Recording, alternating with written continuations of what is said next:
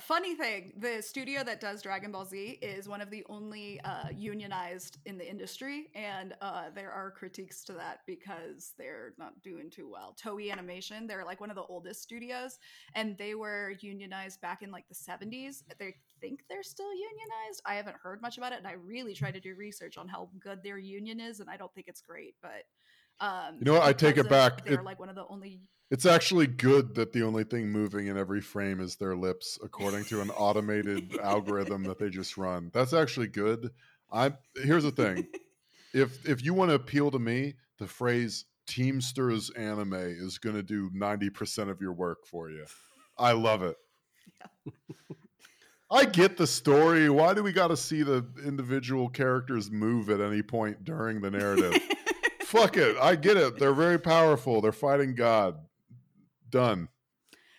And I mean, one of the problems is there's just like not enough animators, and there's like more and more shows being produced every year because it's now, I mean, like I said, it's a huge industry and anime is cool now, and all these new people are watching anime, and wow, I'll look at all these young weebs, blah blah blah. So they're just pumping out shows without really hiring new animators. So like a lot of animators have like worked like 45 days per year. Like I'm sure like a lot of people, I'll just kind of like go into like a little bit of a story about like like my favorite studios. Madhouse is famous for their really horrible fucking like labor policies. They're sort of the Blackpink of anime. Three people have killed themselves. Yeah. Yes. Yeah. And I mean, they make like a lot of people have killed themselves because of like they've worked like 300 hours a month without like a single day off for like a really long time. And there was like, they've been like accused of just countless labor violations. Employees were like, the government actually had to like at one point kind of like look into their practices because it was so bad, and employers were working 400 hours a month and went 37 consecutive days without a day off.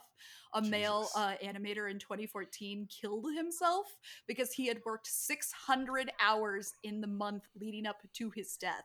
And then another one, and then there was an American guy who was working with them, and he quit afterwards because he just. I understand though, if there's so much demand, why can't these guys just say "fuck off"? I'll go across the street. Well, they do, and that's the thing. They do hop all over, but so anime is what they describe in Japan as a black industry, which means that there's almost no good studios. Like it's just like in Japan, where there is like a lot of like overwork culture there, they call them like just black industries, where it means like no matter where you go, you're gonna get treated like shit. The only like few studios that actually seem like they have decent stuff is Ghibli, because they're able to raise their own budgets, where here's kind of another issue that's kind of come to the forefront in recent like labor violations. Netflix is now the big thing in the game. Netflix is making tons of new anime. They've done like a lot of stuff. Oh yeah, huge. I mean, they've added like I'm shocked about how much anime they have these days, and like how a lot of shows are exclusive to Netflix. And there's like a joke in the community where it's like it's a Netflix show, which means it'll come out in Japan, but you can't watch it anywhere else in the world until Netflix decides to finally release it like a year later. Right. But because of that, so here's what happens. Netflix says, hey, we have an idea for a show. We're going to adapt this manga. How about all 6 of you studios decide to bid on who's going to make it the cheapest? And whoever gets to make it the cheapest gets that contract.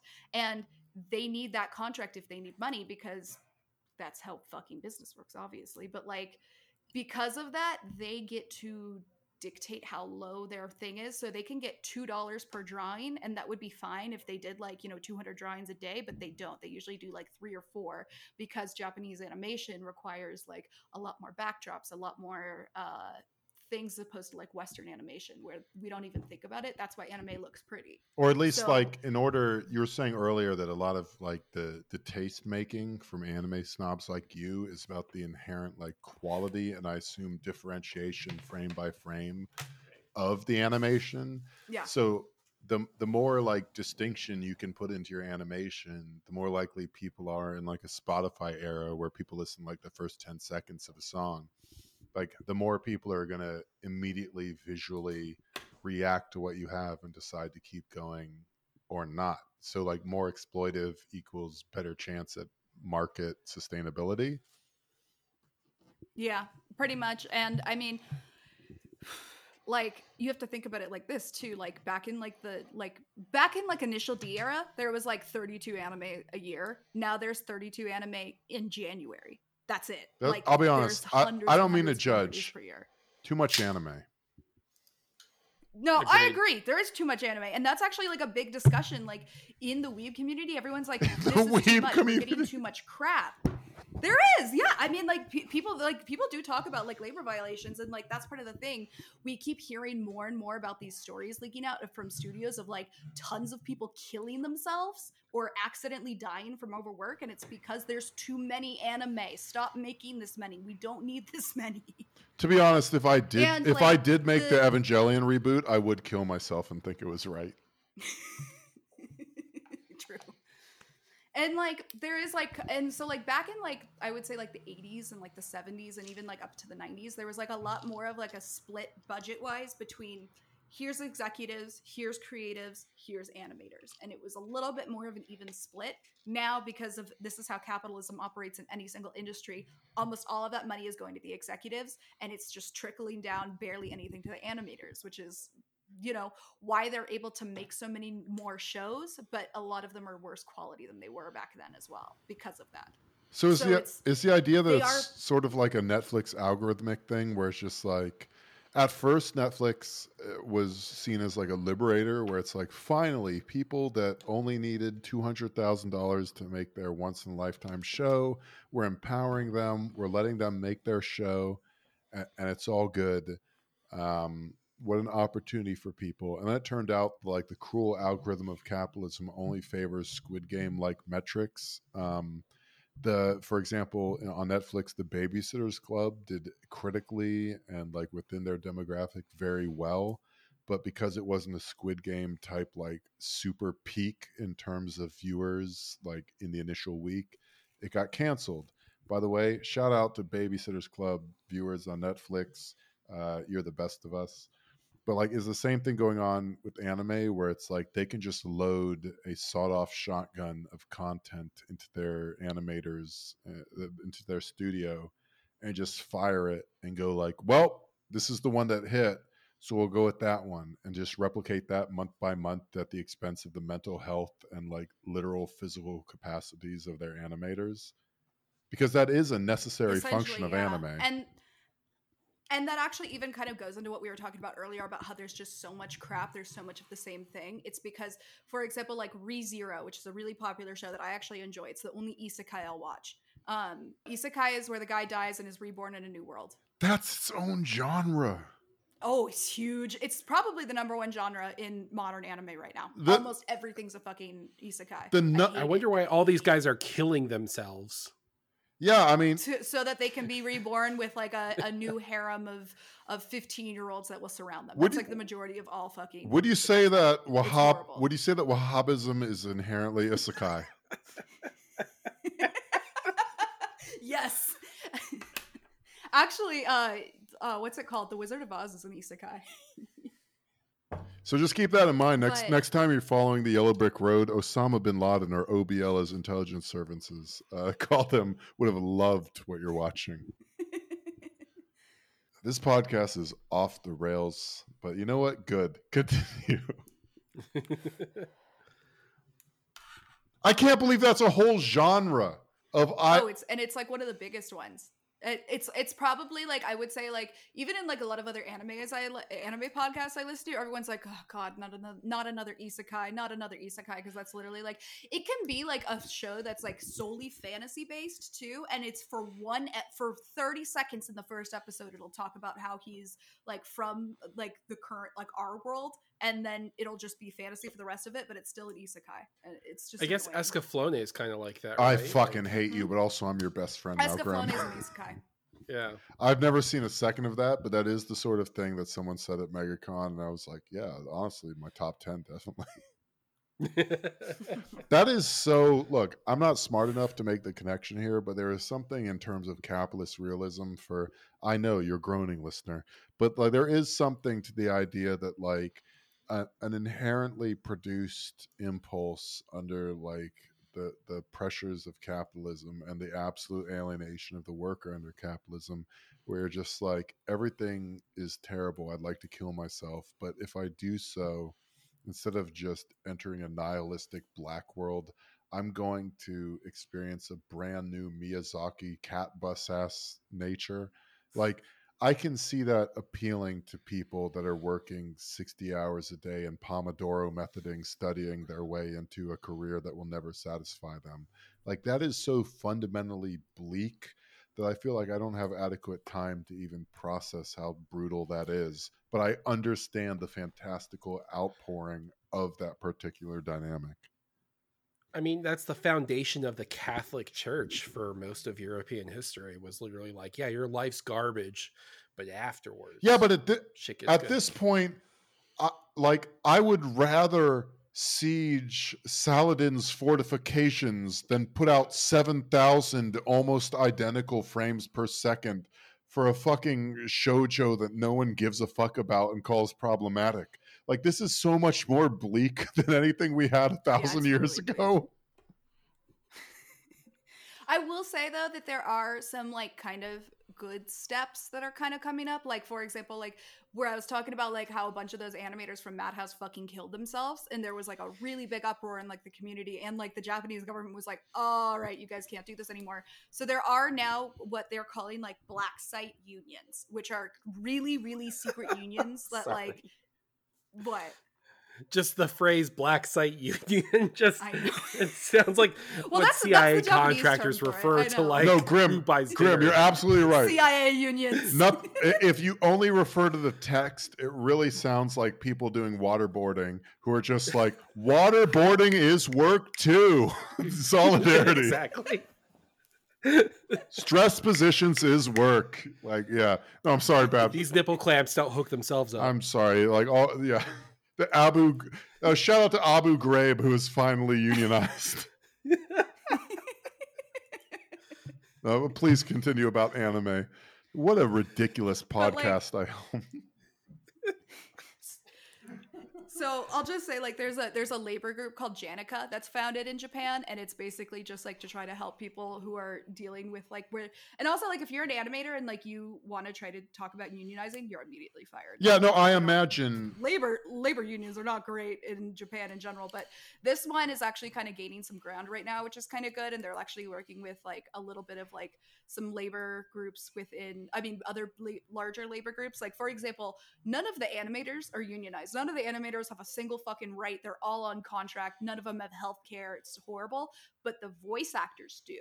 And the voice actors, similar to how like the actors here in like the States, they have a really good union, and they're starting to work together with the animators. So there is like a little bit of what looks like steps that could help, but I mean, honestly, it's just bleak. And it's one of those things where like I watch anime pretty much exclusively, and every time I watch it, I just think about it. I'm like, yep, I know that someone like probably like didn't sleep for 5 days so that I could watch 5 minutes of this fucking show. 2 questions. So that is kind of one of those things. Number 1, you watch anime exclusively? Yeah, I was wondering about that. And number 2, shout out to the Bender Union. Voice actors are people that I've watched 7,000 hours of Critical Role, and that's going to be meaningful to one listener of this podcast, but all those D&D like dorks are voice actors, and I really do appreciate what they do. It is labor, it is artistic, like it does bring a lot to everything that basically isn't live action, and I appreciate them. And if there's any progress in terms of worker solidarity in Japan towards that, that's great. Like, that sounds amazing. And not just because secretly I've always thought that I could voice anime characters and sometimes mute it and read the subtitles out loud in a way that is genuinely just yelling. I know they have a talent. I just don't, like a fine Bordeaux, like a Chateau du Hart Milan. I don't have the palate to appreciate it, I'm sure, and I'm missing something. But it does feel a little bit like they're yelling half the time. I'm sorry, continue. No, you're right. Honestly, that was like one of my whenever I used to get really, really drunk, I would be like, I could be a voice actor, no problem. I already podcast, it's fine. But like, you know, of course I could never do that. I'm just saying, there is a Zoom party to be had in which we all voice characters from the Neon Genesis Evangelion script. And as long as it never leaks, it's completely acceptable and we don't have to worry. It is shocking how much better Disco Elysium got when they got real voice actors. Bro, I thought offense. I'd hate it. I'm playing through it now. Same. Because here's the thing. The first time I did it, I was trying to aspire to my ideals, and so I wasn't a total degenerate licking booze off of the bar in the original starting point. But now I'm doing another run through where I'm the worst human alive, but still communist. And I got to say, I didn't think I needed a real voice actors, but it turns out I do. It turns out at the time, my standards were low enough to believe that like a hardcore mercenary sounded like Will Menaker going like, I don't care. I'll kill all the natives. These guys are savages. Turns out you can do better than that read on the Disco Elysium characters. I always forget that the Chapo people were involved, and the Red Scare people were involved in that original. The funniest part of that is like, game. this is genuinely true. I didn't realize that the Chapo people did it, but when you start Disco Elysium, within the first 5 minutes, you bump into like woman of the world sort of espionage agent, and it's Dasha, and she was just like, I don't know, if you want to check your HP, like I guess it's on the lower left corner. And I was like, what the fuck is going on in this game? Yeah, it turned out it was the Chapo people. Yeah. Succession picked her up too. I haven't seen it yet. I'm happy for it. I don't know these people. I hope they're very happy. Oh.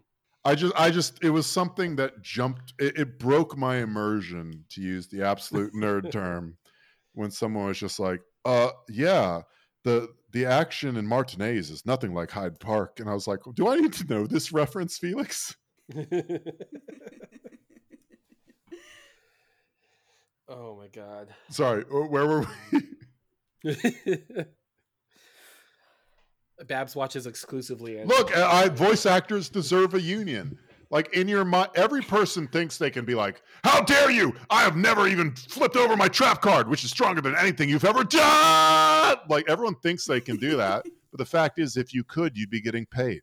That's one of those market realism things.